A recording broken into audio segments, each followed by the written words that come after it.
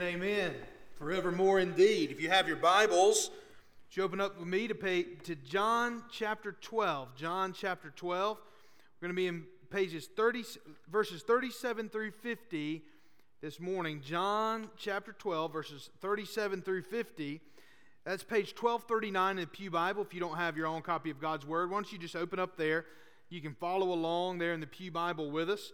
John chapter 12, verses 37 through 50. And as you're opening up there, I want to say how excited I am. Here in just a couple of weeks, September 9th, we're going to have what we're going to call our High Attendance Sunday. A couple things we want to happen. First of all, we hope that each of you will invite someone to come to church. Someone who you've been thinking about inviting or praying about inviting. It'd be a great Sunday for somebody's first Sunday. Here's the other thing we want to happen, though. We want all of our people to be here on the same day. Now, that'd be a miracle, wouldn't it? If everybody was here on the same day. I joke around a lot. In the book of Revelation, it says there will be no more sea. So the reason for that is so everybody will come to church. There's no water for them to go off to on the weekend. They can just stay right there at church. The Lord's going to make sure everybody comes to church. New heavens and the new earth. If you have your Bibles open there, why don't you go ahead and stand with me out of reverence for the reading of the words of our God.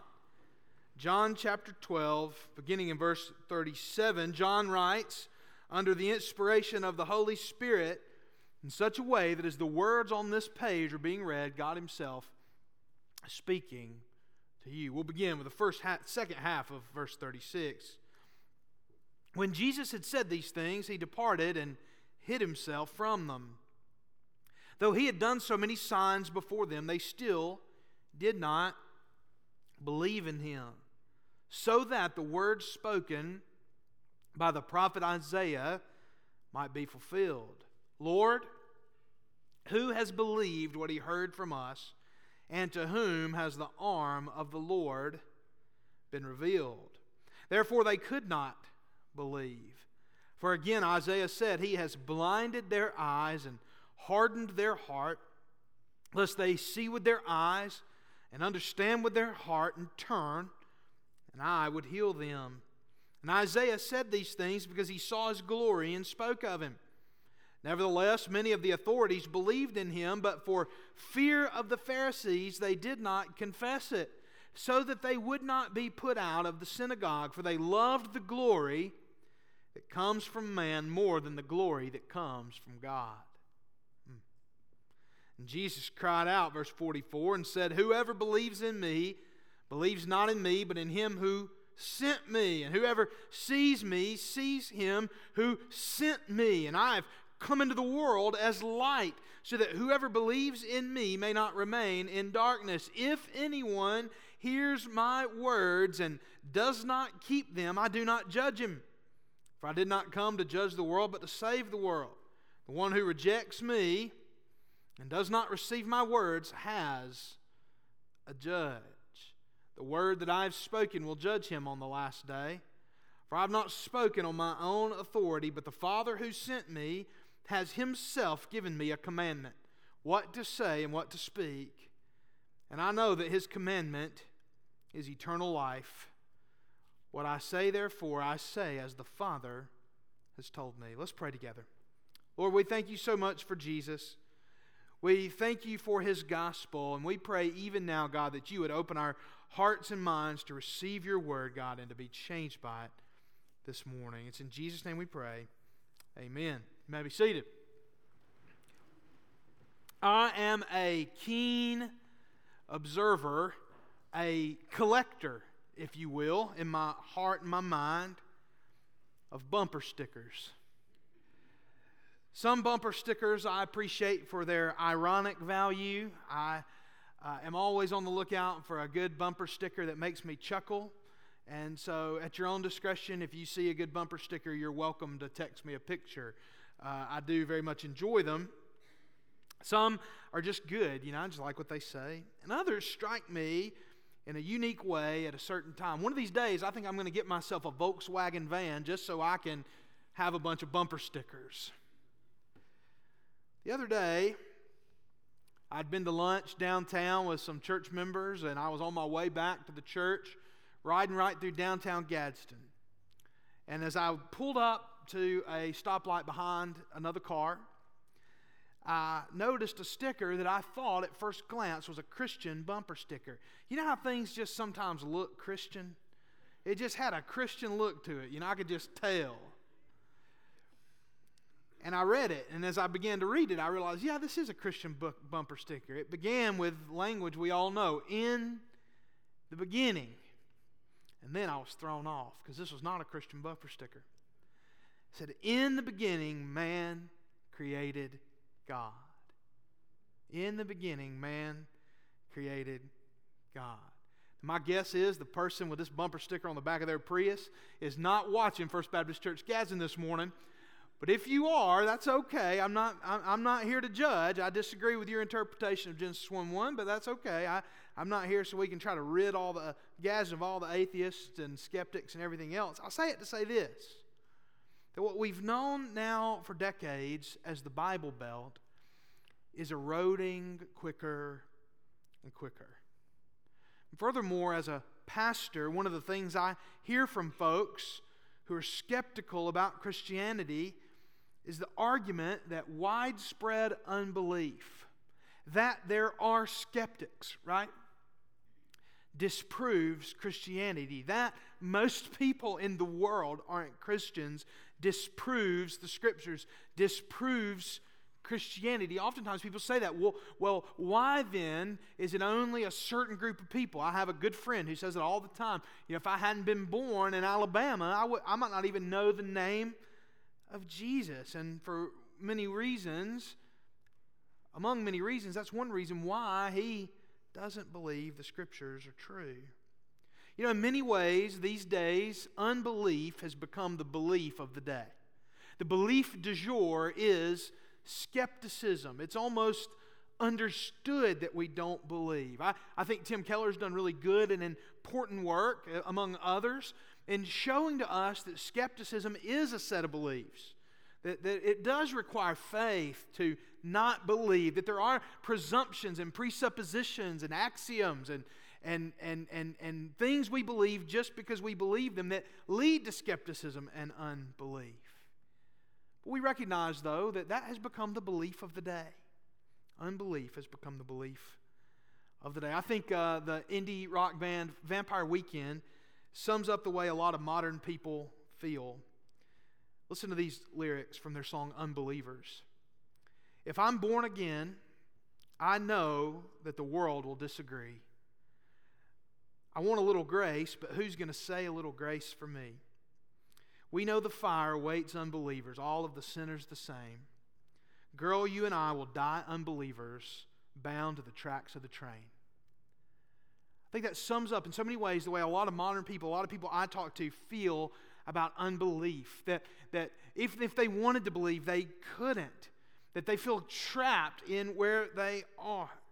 This morning, I want to take some time to think about unbelief. Oftentimes as a pastor, I'm always talking to y'all about faith, about believing, about trusting. But how often do we look at the flip side? How often do we take time to address the concerns of someone who disagrees with us? How often do we really look at the bumper stickers?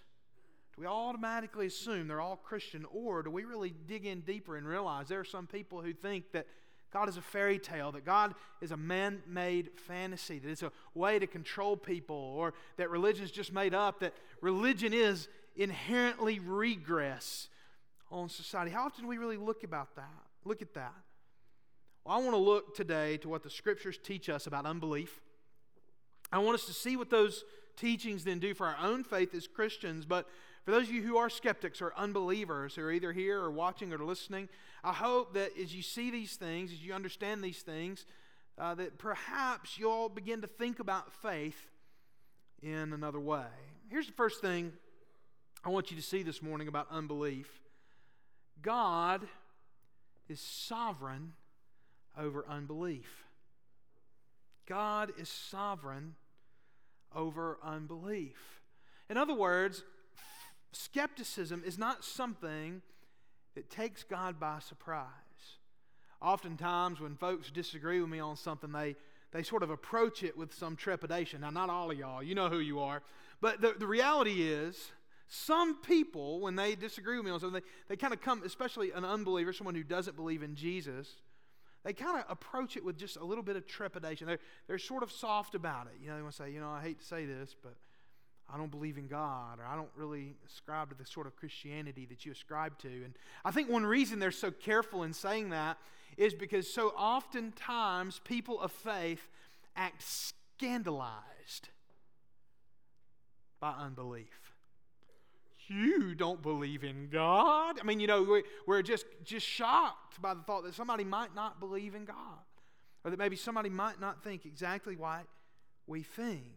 And while that might be true oftentimes of Christians, that's never true of God.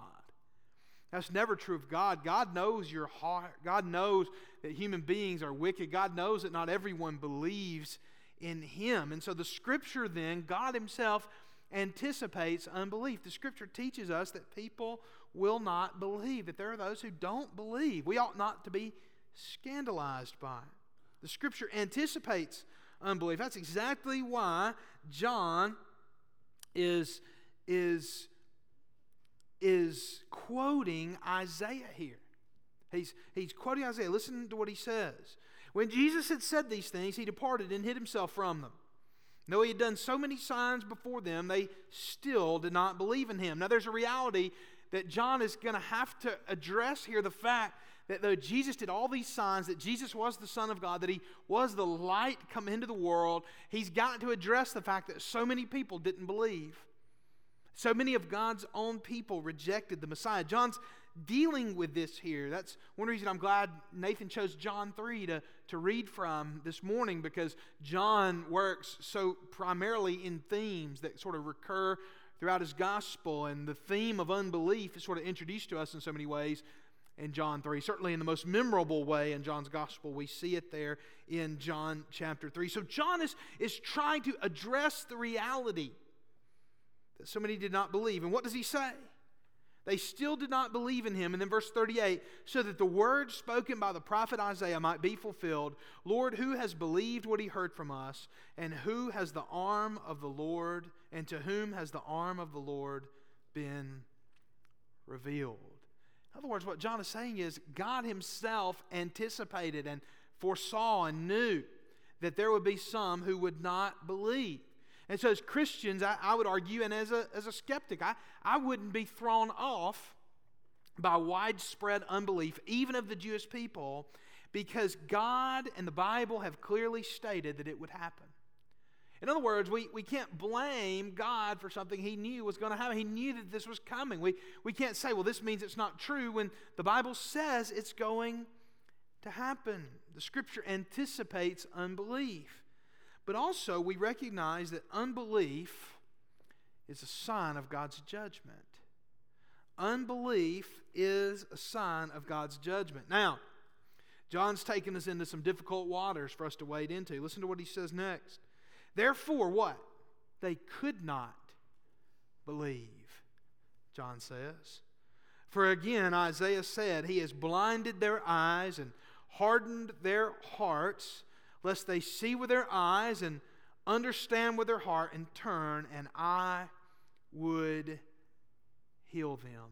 This is a difficult passage for us, because we're all people here who believe in the free agency of man, that man is able to make moral decisions on his own, that we have choice in life. And so as we look to this passage, we begin to feel like this feels sort of like fatalism. It feels sort of like there's nothing these people could do besides this. But I want you to understand this passage, and I want you to understand what John is saying here. We aren't only judged for our unbelief. Also, continued unbelief is God's judgment. Now, listen to that very carefully. We aren't only judged for our unbelief. Continued unbelief is a sign of God's judgment. That is, the hardening of hearts. The hardening of hearts, God's judicial hardening of hearts, the blinding of eyes. This doesn't happen in a vacuum. This isn't occurring with spiritually neutral human beings. This is, like I mentioned, what D.A. Carson calls a judicial hardening. God is hardening the hearts and blinding the eyes of those who are actively choosing unbelief and sin. That is, that God is not judging and He is not blinding and He's not hardening the hearts of morally neutral people, people who are just simply neutral. God is hardening the hearts of people who are morally culpable before Him, of sinners. He's hardening them in their sin. So a sign of God's judgment then is continued unbelief. God is judging that sin, and simultaneously people are choosing unbelief. A good example of this in the Bible is the example of Pharaoh. Example of Pharaoh, where God is sovereign over Pharaoh's unbelief, and He hardens Pharaoh's heart even as Pharaoh is acting as a free agent, making free choices to enslave the people of Israel. And so we have to recognize this as Christians. This is a passage where we recognize then that God is sovereign even over unbelief. And now listen, every one of us here in the room right now are squirming a little. It's just a little uncomfortable to think about. And the reason is we almost always think about God's sovereignty in negative terms. We almost always consider it in a negative light. I think that's a great disservice to the Lord's people and a great disservice to a sovereign and holy God, to always understand this beauty of who God is, His kingship, His authority, His sovereignty, to always understand it in negative terms because God's sovereignty over unbelief is good news. And think about this. My dad told me this a long time ago. Y'all know Chris Alexander. He's not a theologian. My dad told me a long, long time ago, he said, Matt, he said, I want you to know, I totally believe that salvation belongs to the world because I know in my own sinfulness I never would have chosen God.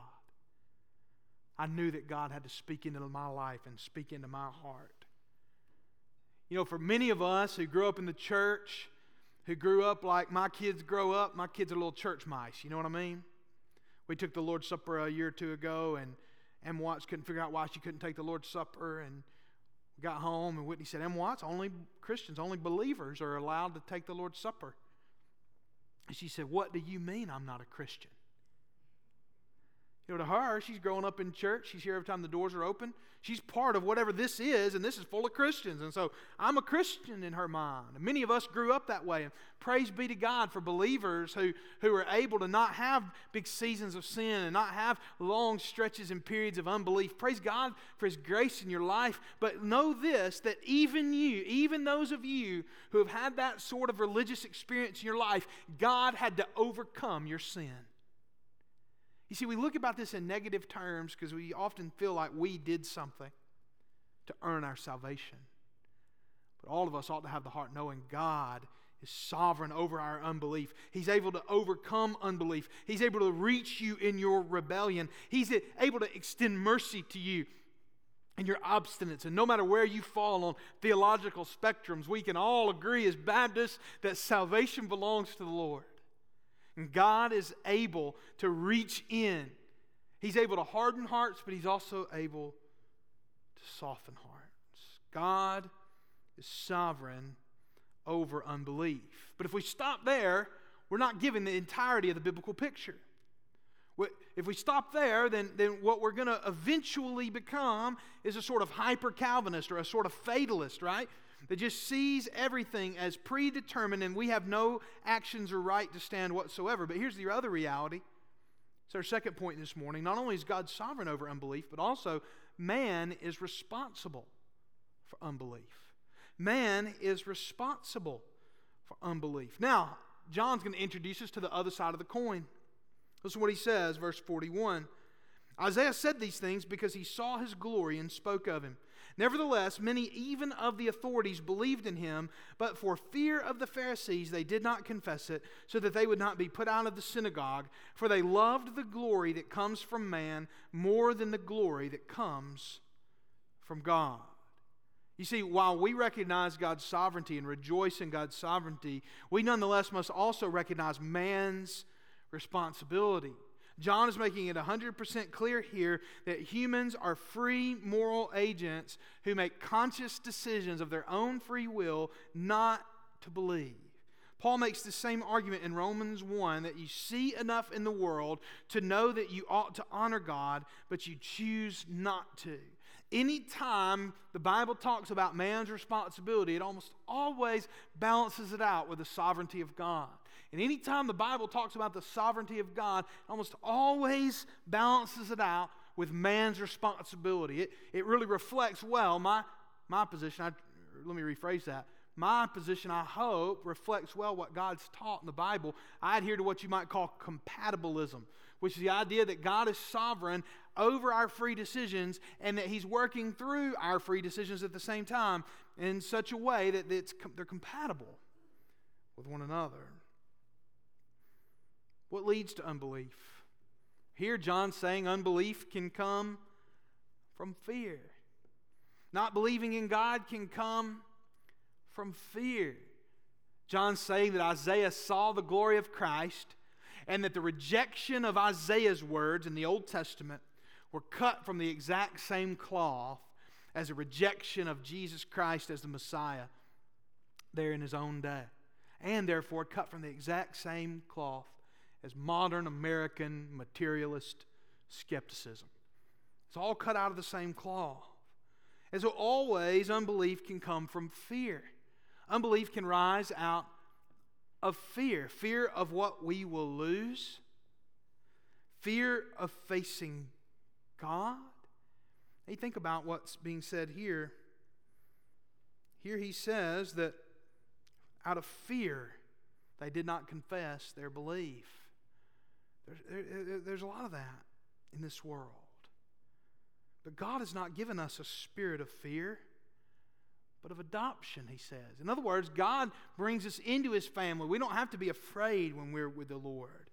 But I think this is the second thing I'm going to mention here is what I think is the primary source of unbelief in our lives, in our times, and that's man-centeredness. Whose wisdom do we value? The Bible says here, they loved the glory that comes from man more than the glory that comes from God. And so the question becomes, whose wisdom do we value? Now don't mishear me and don't think that I don't recognize that there are legitimate intellectual concerns that people have and that lead to unbelief. But so often what you see happen and what you hear from people is that they're not even willing to open their minds again. Once they've received this enlightenment of American secularism, modern secularism, they have totally closed their minds so often to the thought that there even could be a God. And so they value then the wisdom of man more than they will value the wisdom of God, even though they're just gaping holes in a secular worldview. What do we do with things like love and wonder and joy? What do we do with those things if materialism's all that exists? So many people really are asking, what if cultured despisers think ill of us? What if my skeptical friends think that I'm silly? But really, when you think about it, wouldn't it make sense for God to disagree with us? Wouldn't it make sense that if there is a God that He would disagree with us? And let me ask you this for a Christian. What if Jesus is calling you through His Word to disagree with your friends or your family or with your culture or with your political party?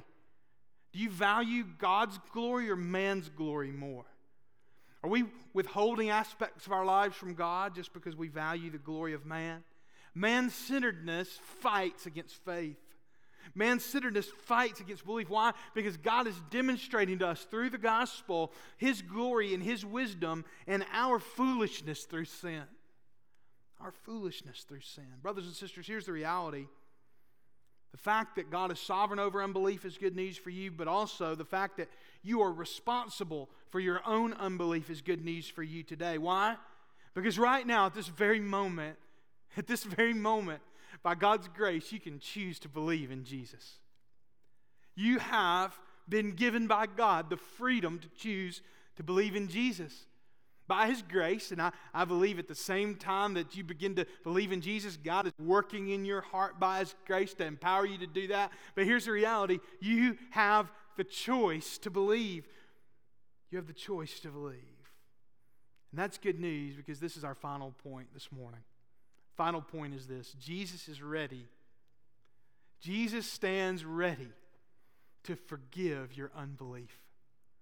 Jesus stands ready to forgive your unbelief. The title of this series of sermons to the Gospel of John, we titled it, Come and See Jesus. And that's because that's one of the themes in John, is oftentimes people are saying, come and see Jesus. Come and see Jesus. And as John sums up Jesus' public ministry in this passage, notice what Jesus says. He says, whoever sees me, verse 45, sees him who sent me. If you've seen Jesus, you've seen God. If you believe in Jesus, you believe in God. As a pastor, I often ask myself the question, why does the world, and not just Christians, but people of other religions as well, why does the world remain drawn to, in a lot of senses, enamored with Jesus of Nazareth? Why do you rarely have the most hardened skeptics willing to criticize the words of Jesus himself? Have y'all ever noticed that? It's like that old Gandhi quote, it's not Jesus I have a problem with, it's his followers. Have you ever noticed that very rarely, even the most hardened of skeptics are going to be critical of Jesus of Nazareth? Now, there's a reason for that. Folks over the years have tried to come up with all sorts of reasons why he's just a good man, etc., etc. But maybe it's because Jesus is who he said he is. Maybe we're a lot less frustrated with God than we think we are because we're so drawn to Jesus. Could it be that you're drawn to God more than you think? Could it be that Jesus really is what he says he is? Could it be that the claims of Jesus of Nazareth are true? That if you have seen him, you have seen God? Jesus goes on to say the Father sent him with a commandment. He says, I've not spoken on my own authority, verse 49, but the Father who sent me has himself given me a commandment, what to say and what to speak. And I know that his commandment is eternal life. What I say, therefore, I say as the Father has told me. What did God send Jesus to speak? He sent him to speak eternal life. And the only way to receive eternal life is to know Jesus Christ.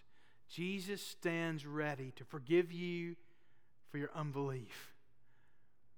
We serve a true, a loving Savior.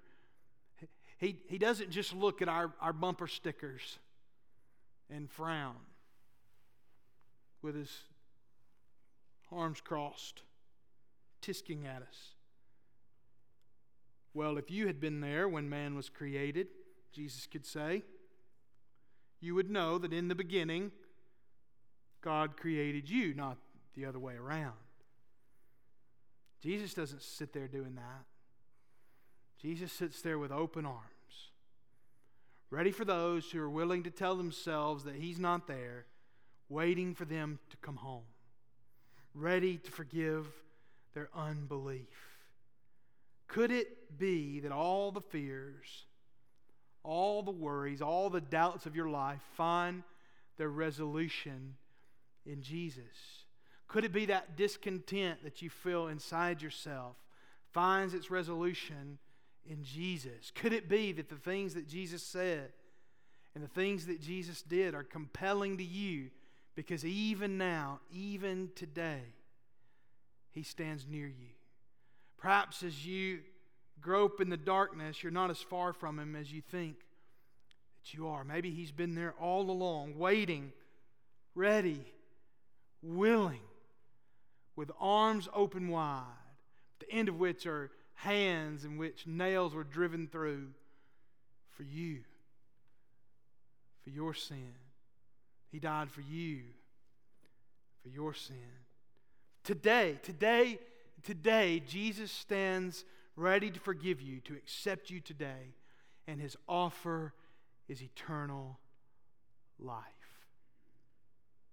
Brothers and sisters, you are not tied to the tracks of the train. You are not bound to continue in this unbelief. It doesn't matter what the world thinks. It doesn't matter what those around you think. It doesn't matter what glory you'll be forfeiting. And if you're worried about meeting a holy God, in one sense you ought to be, but in another sense, because of the blood of Jesus, today you can have perfect standing with a holy God despite your sin. Today, I offer you this invitation. If you've never trusted Jesus for the first time, after this prayer, I want to invite you to come. Let's pray together. Lord, I thank you so much for Jesus Christ. I thank you for His gospel. And God, I pray that this morning you would open hearts and minds to receive your word, Lord, and to be changed by it. For it's in Jesus' name we pray. Amen.